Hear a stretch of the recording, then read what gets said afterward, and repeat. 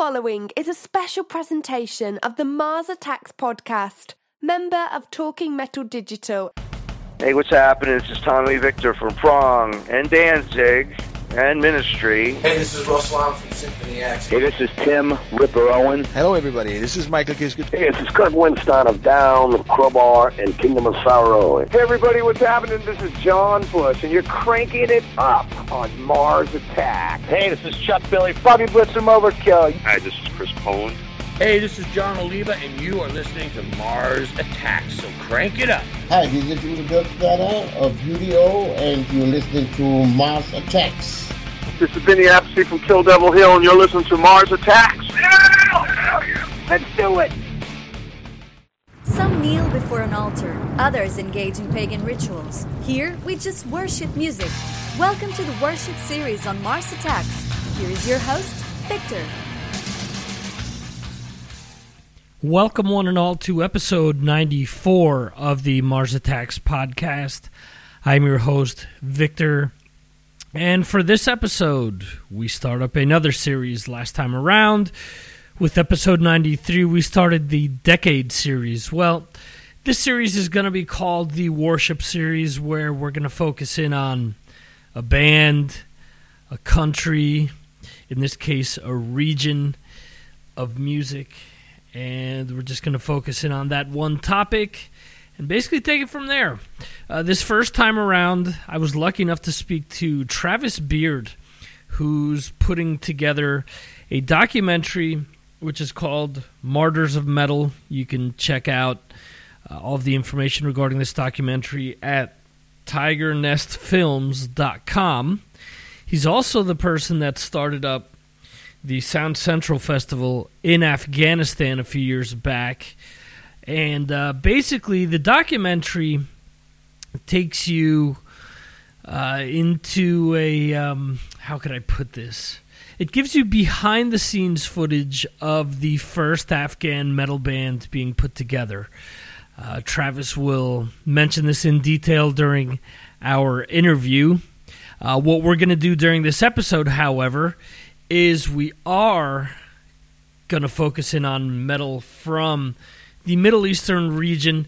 I tried to put together something with just bands from Afghanistan. Unfortunately, due to everything that's going on in that area of the world, it is impossible to do so. The one band that we are going to focus on is District Unknown, which is the band that is featured in the documentary, so you'll hear tracks from them. You'll also hear tracks from other bands that are from the Middle Eastern region. Unfortunately, the majority of the bands that I was able to get a hold of or was able to get a sample of their music, they're either from Israel or Palestine is the other band that we're going to be playing, or band from Palestine, I should say. So we're going to check out some cool music from there, from that region, before jumping in on the interview. Some people mentioned that with episode 93 that the music was too loud. I do apologize for that. I am switching over. Not only did I switch over to a new home, a new studio per se, but we've also switched software. I've been using Sony's Acid Music for years. I've been using that since 95. And I honestly did not want to switch to something else. But what happens is Acid basically doesn't allow you to use very short clips because it gives you a chipmunk effect. And more than one time when I've edited a ID that someone has done for me, I have to go back and make it an elongated version that lasts more than like a minute so that it sounds fine, because I have had people complain that, I don't sound that way. I apologize to the damn software doing that. So we've switched over to Reaper, which is something that's become popular over the last few years. I apologize if there are any issues with the audio being too loud or not loud enough or whatnot. I'm trying to work on all of that as we go, and hopefully, within the next few shows, we'll have all of that worked out. But it has been pretty fun to work with so far. I didn't want to go to the Audacity route just because I had paid for Reaper. So I know I found out afterwards that a lot of people are just using Audacity, but this works for me. So we're going to keep going with that. What else? Want to remind you guys to like us on Facebook. Tell your friends about us. Follow us on Twitter. Follow us on Google+. A few months back, I switched that up so that it's a very easy link to find. On Google+, we are plus Mars Attacks Radio. On Facebook, we are Mars Attacks Radio. And on Twitter, it is Mars Aries 2005. So you have all those great social media links. Also, leave us comments on iTunes. It helps, not only for others to listen to the show, but it helps if I ever go out and try to look for, sponsors or anything like that. If they only see that I have, the comments that I do have, they'll laugh at me. So please help a brother out. What else? We have the donate button for the PayPal account. You can donate $1. You can donate $5. You can donate whatever you feel like. No one's holding a gun to your head. To donate, just go to the link under the Support the Show portion of the homepage. Right on the right-hand side there, there's a donate button. Also underneath there, there's a link to affiliate stores where if you purchase something from one of these affiliates, what they do is they kick a little back to us. You don't pay anything additional, but we get a finder's fee per se. And the one that really helps us out is Amazon. So if you're going to do any holiday shopping, click through on the Amazon store link there, and you'll help us out greatly. Also, at the bottom of each episode, you'll find that we have links to an Amazon store that we have set up. What I've done is I've set things up so that you can listen to an episode, click on that link, and then you'll find links to purchase that specific album. Now, what's cool with Amazon is you can purchase the CD, vinyl, or MP3 directly from that link. So they've set it up to make things a hell of a lot easier than, having to only have one thing. You've gone to Amazon, you realize, I didn't want the CD, I want the MP3, so I got to search this again. No. You have boxes where you could select from that page, and you could choose one of the three options if the three options are available. So we are close to the end of the year. So within the next few weeks, we're going to have a list up of, I'm going to try to keep it to top 10, top 20 albums. Last year, between my health and everything else, I started way too late, and then I just went crazy with it and listened to something like 300 albums and did like a top whatever it was. I don't even remember. This time, I already have like a basic, like almost top 10 that are going to be there. But there are a few albums that I didn't get to check out yet that I really want to look into. I'll add those. And, I don't know. I look at some of these lists, and it's funny because a lot of the people that are submitting their list to sites, it's as if they're more worried about their metal cred than they are whether something's cool or not. I don't give a shit if something is the darkest, most occult thing out there. I'm just going by my own personal, likes or my own personal opinion. All of this is subjective anyway. When you have some person out there saying, oh, well, this is the only really good album to come out this year, or, hey, man, all the music in 2014 just sucked, dude. I don't believe either of those things because I think that my opinion is just that. It's my opinion. Everyone has their own opinion, and what I say isn't the be-all, end-all of anything.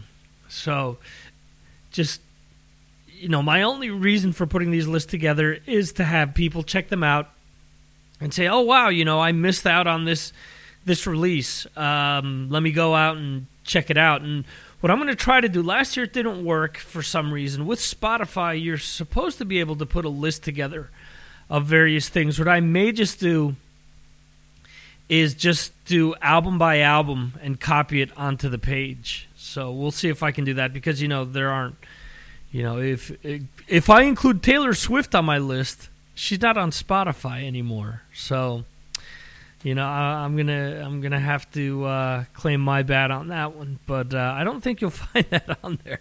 Although I know more than one person that has told me that album is a good pop album. So we'll see. So if all goes as planned, next week will be the return of the Classic Albums series. The album featured will be Black Sabbath's Heaven and Hell.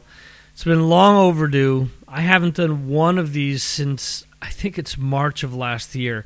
And I've got a lot of great comments for 36 albums. We've done a bunch of them already, so I want to get a bunch more out there. I'd like to get other artists involved, but of course, since I haven't been around doing as many of these episodes, it's going to be sort of an uphill battle to get people interested. That said, I will do my best and actually pull from other podcasts that have been helping me out by allowing me to use some comments that artists have used during their interviews. And that should help sort of beef the episodes up. They are pretty long. I'm sort of trying to weigh in whether it makes sense for me to play music during these episodes. I'm not sure that, I don't know. I don't want to get myself into trouble by putting snippets up of an entire album, which I have done in the past. I haven't had any issues so far. But, if I really want to expand what I'm doing, I do have to do some sort of content that doesn't have music in between. In between me rambling here. But I have set something up which I think will be really cool. And if you guys like it or not, just give me your feedback. You can do that on the Facebook, or you can send me an email, input@marsattacksradio.com. And let me know whether you like how the new format sounds or not. Let me know any of your comments. They're more than welcome. I've received more than one message with people telling me that I ramble for too long during the opening portions of the show. It isn't 20 minutes yet, as someone pointed out that I ramble for 20 minutes, which is cool. Thanks for, mentioning that.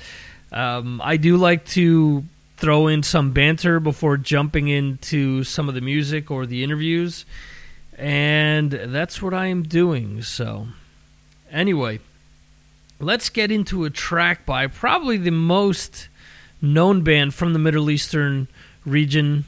Their main songwriter left them this year, so we'll see where the band goes. But this is from Orphanland. This is coming off of their last release. It is actually the title track of their last album, All Is One. This is the track, All Is One.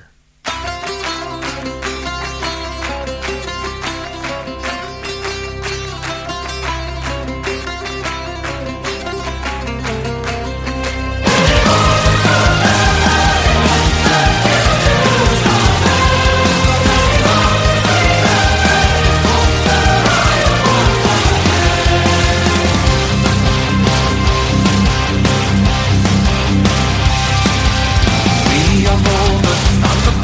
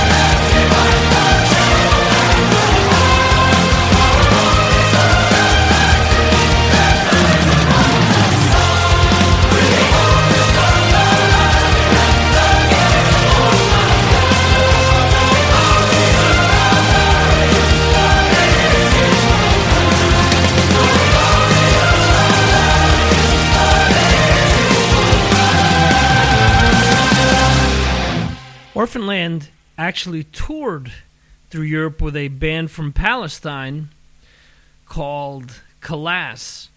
Now, I was trying to look online to find some sort of download for them or something that I could play for you guys, and I was able to get a hold of this track. The name of the track is Amona. It isn't in English. I know some people have issues with that, but being that I live in Spain, for example, and hopefully one of these upcoming episodes of the Worship series will contain hard rock and metal from Spain, you may check out things that are in a different language. Maybe, it works for you, maybe it doesn't. I don't know. But don't panic just because you don't understand it.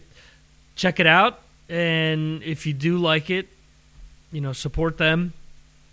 If not, drop me a line, let me know what you think. So, here we go, a little Kalas with Amona.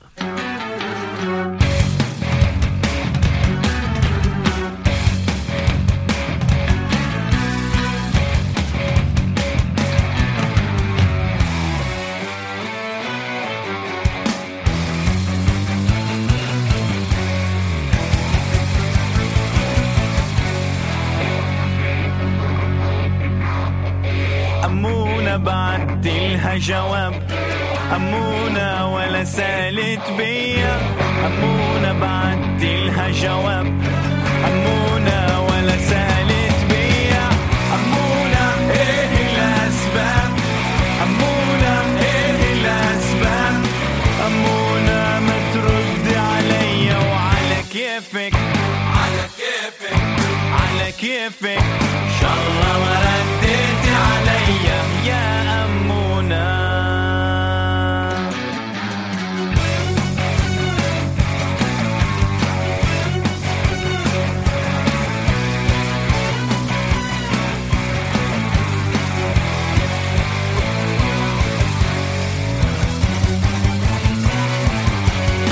علمتيني الحب ازاي وانا كنت اصلي ما جربتوش لو الحب حيمشي وراي اشوفه ولا اكلمهوش علمتيني الحب ازاي وانا كنت اصلي ما جربتوش لو الحب حيمشي وراي حشوفه ولا اكلمهوش اتمسكنتي بقينا احباب اتمكنتي بتلعبي بيا أمونة ايه الاسباب أمونة ما تردي عليا وعلى كيفك على كيفك على كيفك إن شاء الله ما رديتي عليا يا أمونة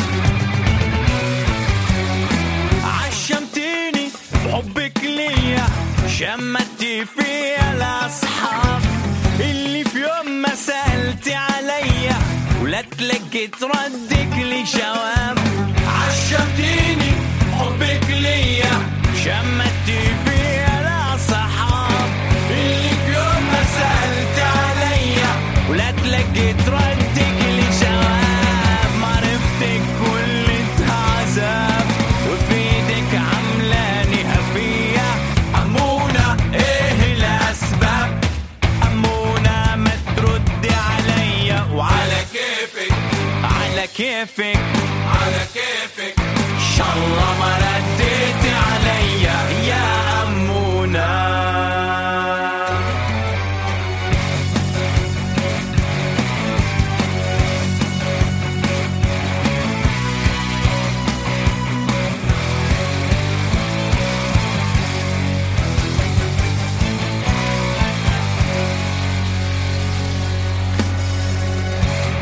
That to me sounded really cool because I've always been a fan of Led Zeppelin and that whole Middle Eastern, North African type of vibe that they include in so many of their great tracks.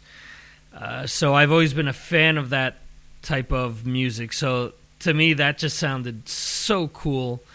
Kalash there.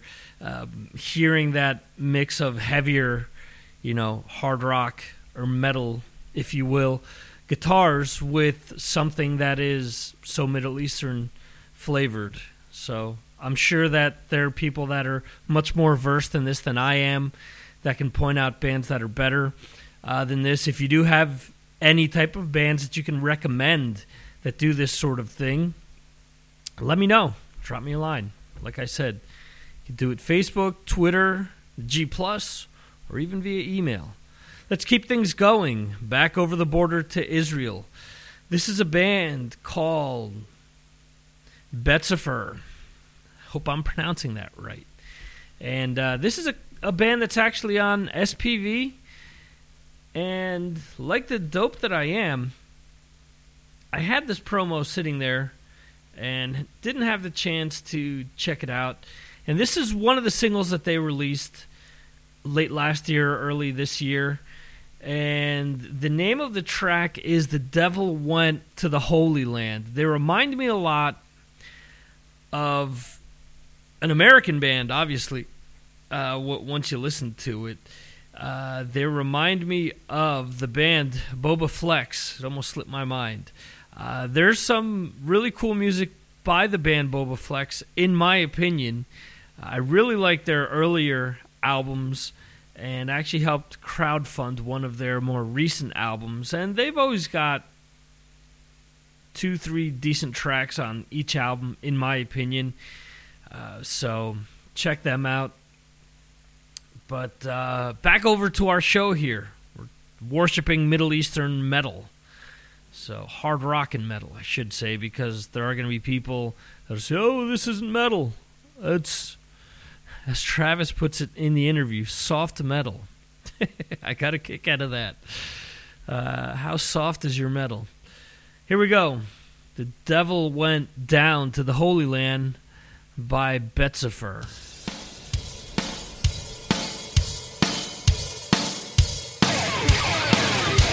The devil went down to the Holy Land, so it was already fucked, and he thought to himself, what a mess, beautiful mess, my feeling is done. Not a man could be trusted even by his own brother, and the people were scared as they hated each other. What a mess, beautiful mess, rock and roll. The police was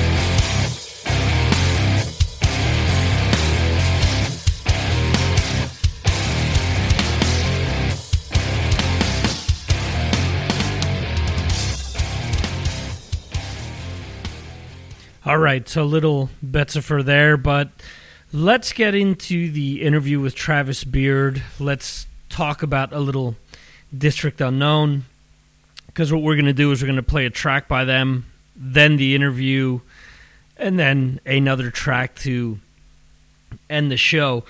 Travis did send me a bunch of links. The album by District Unknown is called 24 Hour Lifetime.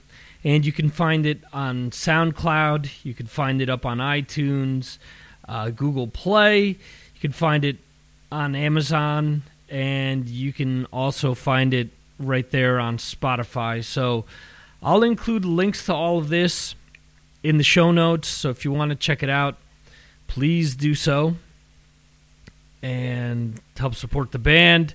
Help support the documentary. Once again, the documentary Martyrs of Metal. You could find more information regarding it at tigernestfilms.com. And let's get into the track that Travis sent me initially. And the name of that track is 2 Seconds. This is a radio edit because on the actual album, it lasts around 10 minutes if I'm not mistaken. So let's get into a little 2 seconds. We'll do the interview and then we'll exit the interview and show with the track Struggle by District Unknown. So this is the last you're going to hear me from this episode. Just want to thank you guys for checking this out, and thanks for listening. Thanks for supporting us, and we will continue to try to put these episodes up as frequently as we possibly can, life permitting. There you go. So anyway, little District Unknown here with 2 Seconds.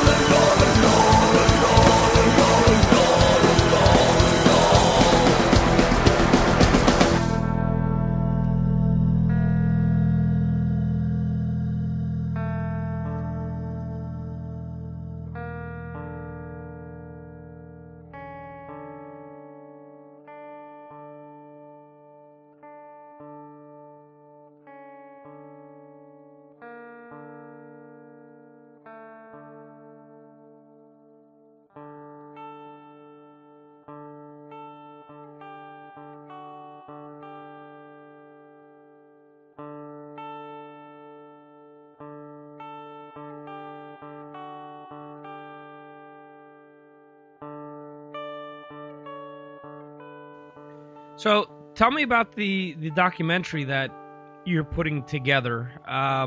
It's based on metal in Afghanistan, or is it broader than that? Well, I mean, it all started from the music scene itself, which, you know, I can go into details about how that started, but we kind of started just filming, or I started filming the music scene because I just thought it was something interesting. And besides the expat sort of community in Kabul that was playing, all of a sudden some Afghan bands popped up. And the first band that popped up was actually an indie rock band. And I'm not a big fan of indie rock at all, but, you know, they were the first band in town, so we supported them and, you know, put them on stage, gave them amplifiers, and, you know, mentored them a fair bit. And then in our second year, these guys came together who are now District Unknown, and they were just 4 young lads who were into metal.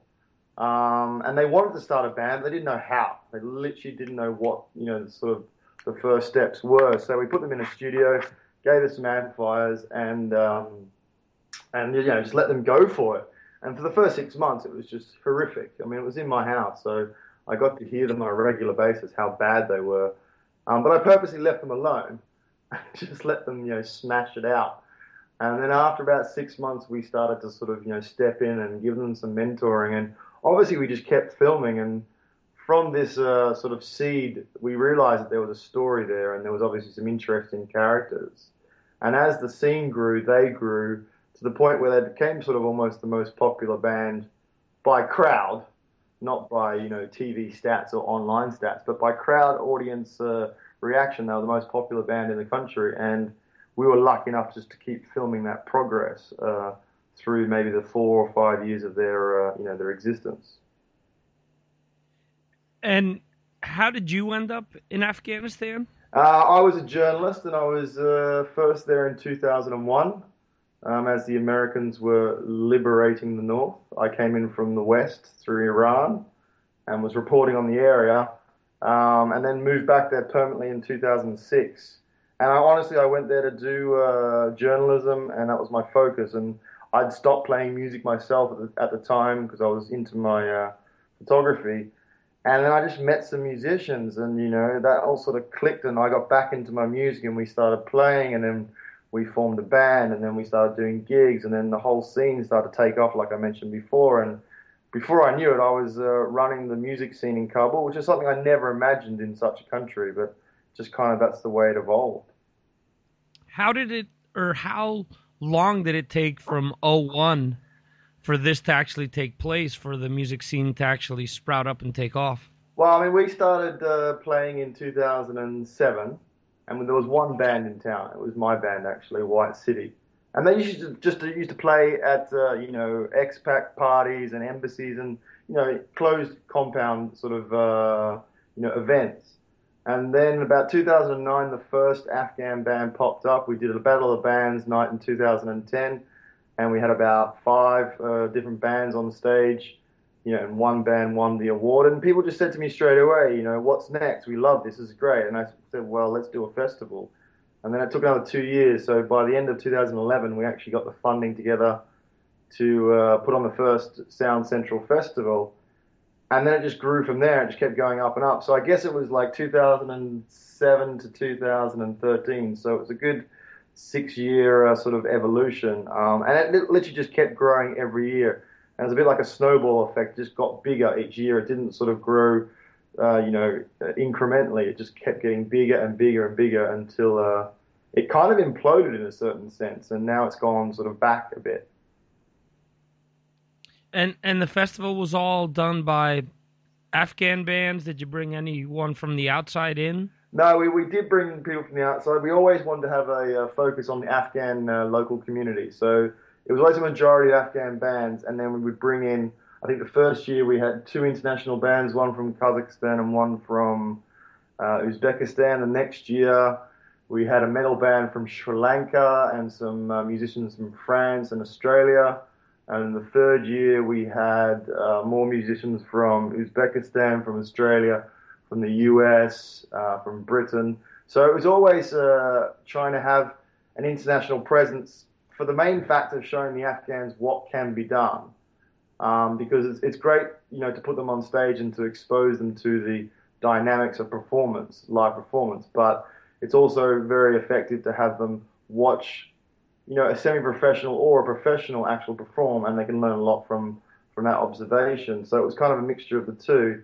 I mean, the biggest challenge always was convincing bands to come to Afghanistan. We actually had, some reasonably big acts get very close to coming, and it was just one of those things where either their mothers or their girlfriends or their sisters or their fellow bandmates would just be like, nah, I'm not doing it, I can't do it, man. And they'd wimp out last minute, and we lost bands on the 11th hour that way, and it was quite heartbreaking. But I mean, that's kind of the challenges you have with doing a festival in such an environment. How much is safety a concern when putting these festivals together? I mean, it's always one of our major concerns. In our first year, Rolling Stone coined our festival a stealth festival. And it was quite a good analogy because the idea was that we would promote the festival on television, but we wouldn't, and radio, but we wouldn't actually give out the location or the day until the final hour. So everyone knew there was a festival coming up, but no one knew where it was and when it was. And then the day before the festival, we announced the date, and the day of the festival, we actually announced the location. So it meant that elements in society that might want to disrupt our event didn't have much time to plan. And so that was the first year. And then the second year, we had obviously more support and more confidence as well. So we were a bit more open to our promotions, and we sort of started giving out the date earlier, but not the location, and we sort of mix it up. But it was always something that we had to keep in mind. And obviously security has started to deteriorate year upon year since 2008. So we had to beef up our security and change our location regularly so that we weren't always in the same place, and just keep on the move so that people had to sort of, to keep up with us in a sense. So yeah, it was always a fluid kind of environment in that way. So in other words, metal would be seen as, I guess, anti what some of these extremists that are in the region are trying to preach. It would go against anything that they're trying to push forward with their agenda? I mean, I think all music which is not religious is seen as anti-religious in the conservative element's eyes. There is definitely a correlation between metal and Satanism. Sure. So it's definitely there, but I think that in sort of, rural Afghan/Taliban communities, they just don't have that kind of level of knowledge about subgenres of music. I mean, the classic thing in Afghanistan is up until the American occupation or invasion or liberation of Afghanistan, the Afghans used to always refer to anything that wasn't traditional music as jazz. And they actually say the word jazz in their language for anything that's not from Afghanistan. So that can be rock music, jazz music, hip-hop, anything, because they just had one common word for it. So a lot of time they don't really understand the differences. But we did have some journalists sort of point out that, there was this metal band and they were using the horn symbol with their hands, and, there was a little bit of controversy involved. But I think a lot of the conservative elements out there don't really understand the difference between metal and rock or metal and hip-hop. They just think it's all foreign and obviously all a threat to their own beliefs. How much has that evolved in the time that you guys have been doing the festival and since the music scene has been expanding? Well, I mean, yeah, I think it definitely has evolved. We've obviously seen more bands sort of come out of the woodwork. We've seen more genres pop up, everything from grunge to metal to noise to experimental to obviously hip-hop, rap, all these different subgenres coming out, whereas in the first couple of years there was literally just rock.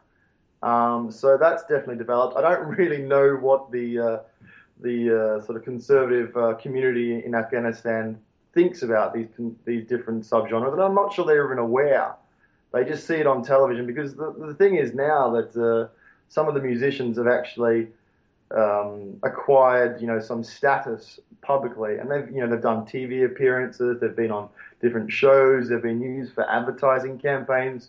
So there's obviously a profile with this kind of small rock or musical community, but I'm not sure that the people out there who don't like it actually know the difference between one or the other.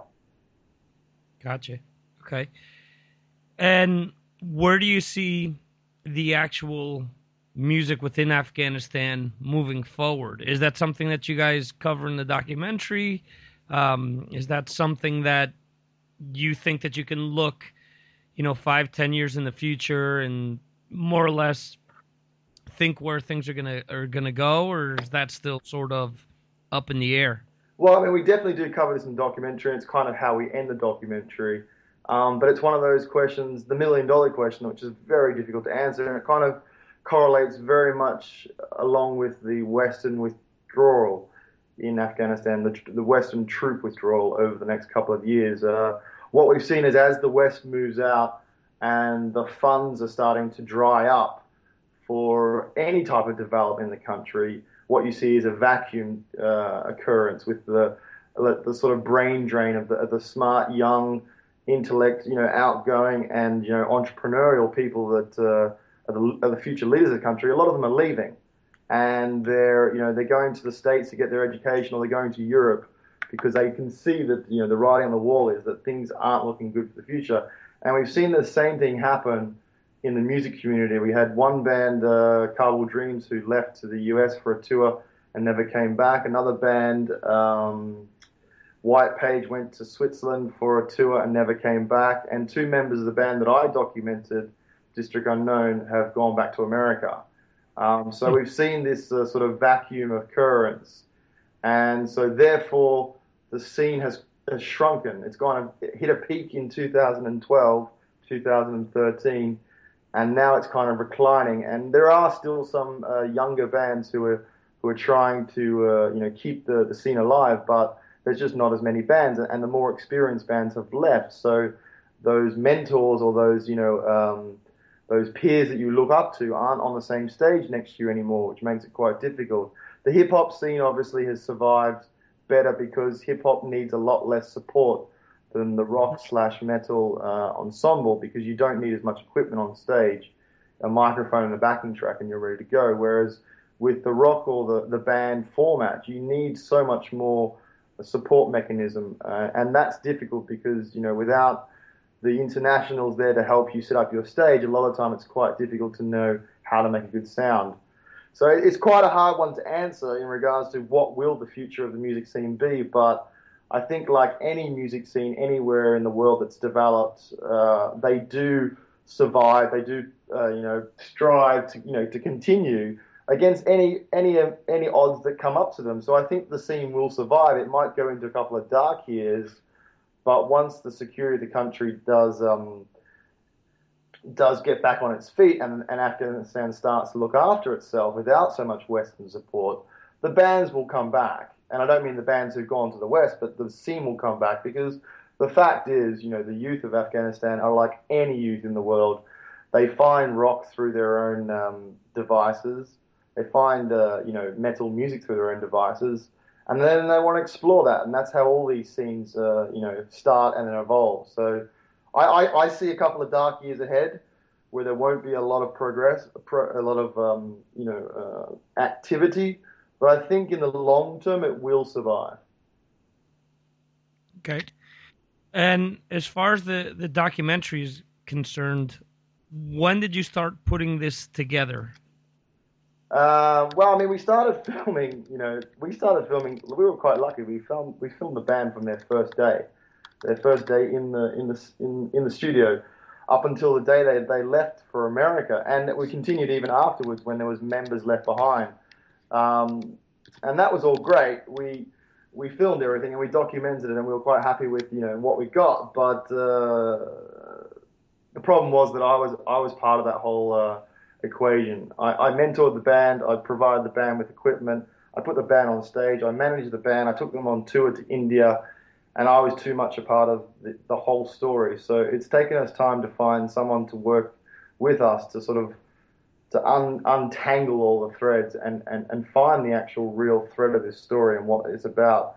And that's what we're doing now. We're sort of taking this big ball of string and trying to figure out where it starts and where it ends. And that's quite an interesting creative process because it's a big story, and obviously you can only squeeze so much into 90 minutes. So we're trying to do our best to show the audience that, you know, in Afghanistan, the kids there, the teenagers there, are just like teenagers anywhere else in the world, and they want to show that to the West, that, you know, we can rock out like anyone else, we can have the same, you know, challenges as a teenager like anyone else, and all we want to do is play music, which is a simple request that I think any teenager should be allowed to do. When do you foresee the documentary being released? So we have a deadline for the 1st of August. We've been shortlisted for IDFA, which is a festival in Holland. So our deadline is the 1st of August. We'll be screening in Holland in November. And I guess the film will go into the public sphere in the start of 2015. Gotcha. And as far as funding is concerned for the documentary, have you had to do any sort of crowdfunding? Is this funded by yourself and someone else? How were you able to put everything together? I mean, at the start, we were very lucky that the U.S. Embassy funded our production. But post-production, we've had to struggle quite a lot. I mean, I've done a lot of it myself. We did a crowdfunding campaign for the festival itself back in 2012, and it was very successful. But I mean, I find crowdfunding a very hard campaign to run, and frankly, I don't see myself as someone who wants to put my hand out twice to the same group of friends saying, pay for another one of my wacky projects. But we've had some good support from the metal community, and we have several quite big name bands that have shown interest in investing in this project. I'd love to share the names of the bands with you at the moment, but I can't because we're still in negotiation. But one band from Sweden and one band from America, which are very famous, and they've shown support, so we're hoping that they will help us fund the finishing of the film. And beyond that, I mean, yeah, there's a lot more that can be raised, but I mean, yeah, if every metalhead in the world put $1 together, we could probably do this film twice over. But you know, that's another whole kettle of fish. Right. And what do you have planned beyond this documentary? You mentioned that you're moving back to the Middle East shortly. Are you going to continue to be involved in the music industry in some extent, or are you just looking to push the documentary after it's released and you're going to go off in another direction? Well, no, I mean, the documentary is obviously shows our work in Afghanistan. We will continue to try and keep the festival alive in Afghanistan through using a local Afghan partner, an Afghan that, you know, can take on the baton in a sense and run with it. And over 2 or 3 years, we can guide them, and hopefully within, you know, 2 or 3 years, they can actually do the festival by themselves. Beyond that, I've moved to the Middle East because I'm interested in the region, and I think we can do very similar projects, and we can implement very effective campaigns like we have done in Afghanistan with the same target group in the Middle East. I mean, we have Syria, we have Iraq, we have Egypt, we have, you know, all of Northern Africa with the same kind of demographics of teenagers who want to rock out, but a lot of the time they don't have the platform, and that's what we specialize in, is providing that platform. And, you know, they can say whatever they want on the microphone or on stage. All we do is give them that opportunity to do that, and obviously, you know, in the most rocking way possible. So we're hoping to take that template first to Lebanon and then to the region, and you know, maybe there's more documentaries in the future as well as festivals. You're originally from where? I'm from Melbourne, Australia. Obviously, a very musical city, and I think that influenced me a lot in regards to, you know, the ingenuity of starting up a scene in such a place, because I was spoiled as a teenager. I had bands left, right, and centre to go and view, see, and enjoy. And coming to a place like Afghanistan, a desert in comparison, I just wanted the youth to experience what I did as a teenager and be able to enjoy banging their heads, stage diving, and just enjoy the music itself, because it's such an innocent but pleasurable experience. Now, for someone from the States, for example, who only knows Australia as being AC/DC, maybe in later years Airborne, In Excess, maybe if you're somewhere around my age group. What are some of the other bands that you grew up listening to that maybe people from the States aren't aware of? Wow, I mean, I haven't lived there for 15 years, so you're really stretching my memory. When you were a teenager, what did you listen to that was Australian based? As a teenager, I mean, there was great bands like Spiderbait. I don't know if you've ever heard of them. It was kind of more punk-esque than metal. In regards to the metal scene, there was a band called, I remember the name, Blood something. Let me think. Blood Sport or something like that. They were a really great metal band from Melbourne. I don't know, I have to think about that. I'll come back to me after another question, and I'll see who else I can remember.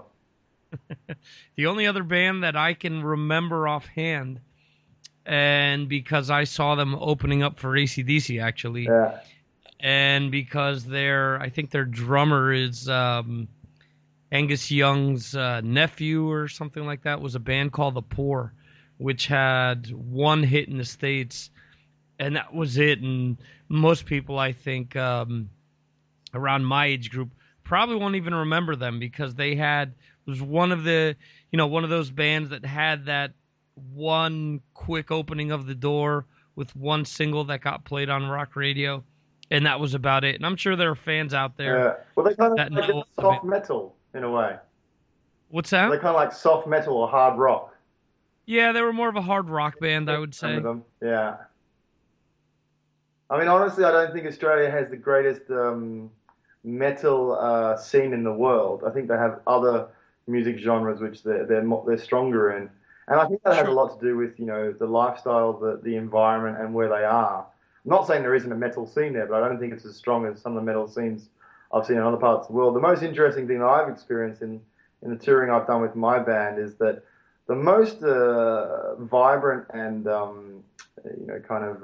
reactionary metal crowds are usually in the country which is the most fucked up, or the most closed off from society, or the most oppressed by their own government. That's where I've really seen amazing, crowds that are really metal heads, to the heart and to their soul. And I think that's quite reflective of metal itself. It is that flag or that beacon out in the deep blue ocean that people can cling on to when they're lost in these kind of environments. Whereas, I mean, in Australia, it's quite a bit of a paradise in a certain way, so that they don't sort of need metal as much to survive, I guess. So they can get by on Kylie and Danny Minogue, you're saying. Exactly. I don't know, man. It's been a long time since I lived there, so there's probably some metalheads in Australia going, "Fuck you, man. We've got our scene, man." I'm like, well, whatever. Good luck to you. Oh, man. Have you ever seen an instance where a local authority has wanted to get involved in Afghanistan, going back to Afghanistan, wanting to get involved and maybe shut one of these shows down or one of these bands down? Yeah, I mean, we actually had it in 2013. We did the festival. It was really successful. And one of the local bands, Morcha, who's kind of like a rock band, they just decided to do it on the concert the next week. Obviously, they had the energy from the festival, and they were quite inspired. So they went down to a local cafe, like an Afghan cafe, and set up a little stage outside the cafe, actually on the street. And, they had themselves play and a couple other musicians sort of get up there, and they did, I think about a half an hour concert. And halfway through, the police just came down, tore the instruments away from them, and actually arrested them. And they only held them for probably an hour, because there actually was nothing that they could charge them with, because they hadn't actually committed a crime. And Afghanistan's not like Iran. It's not actually against the law to play in Western music. You can't be jailed for it. But they did get stopped. And then there was a lot of sort of bad press about, the youth and what they were doing with their time activity-wise. But it blew over very quickly. and everyone got back to making music. So I think it was a bit of a storm in a teacup kind of thing. But I mean, you've got to organize your events and your program with the cultural sensitivities in hindsight, and you can't deny that. If you do that, you will get shut down, or you might even get an attack from someone with a suicide vest or something quite crazy like that. So if you don't do that, you're quite stupid. So I think it's great that the Afghan bands are taking this initiative and trying to do their own gigs, but they need to learn how to do it properly, and that's obviously going to happen through trial and error. Gotcha. If anyone wants to stay informed of the documentary, and what's the name of the documentary? So the documentary is called Martyrs of Metal. Okay. And you can see that on our website, Tiger Nest Films. Or you just Google Sound Central Festival. I mean, we've had so much press over the years that it comes up at the top of Google, so it's very easy to find. So you'll be able to find us there and follow us there, and hopefully we'll be able to show the rest of the world some normal crazy kids from Afghanistan who are into metal next year.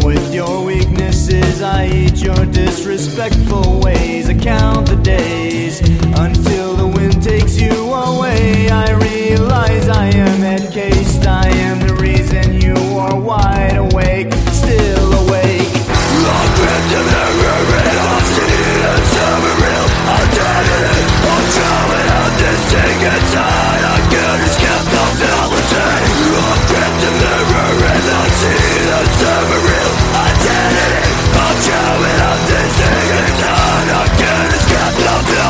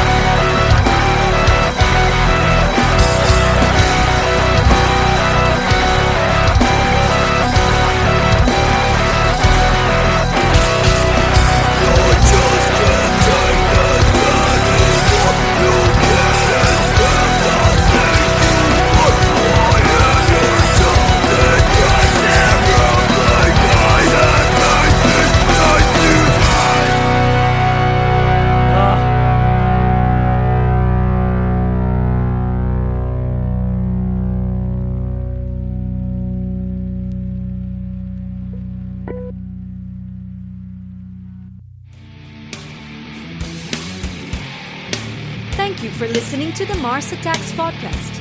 This concludes our show.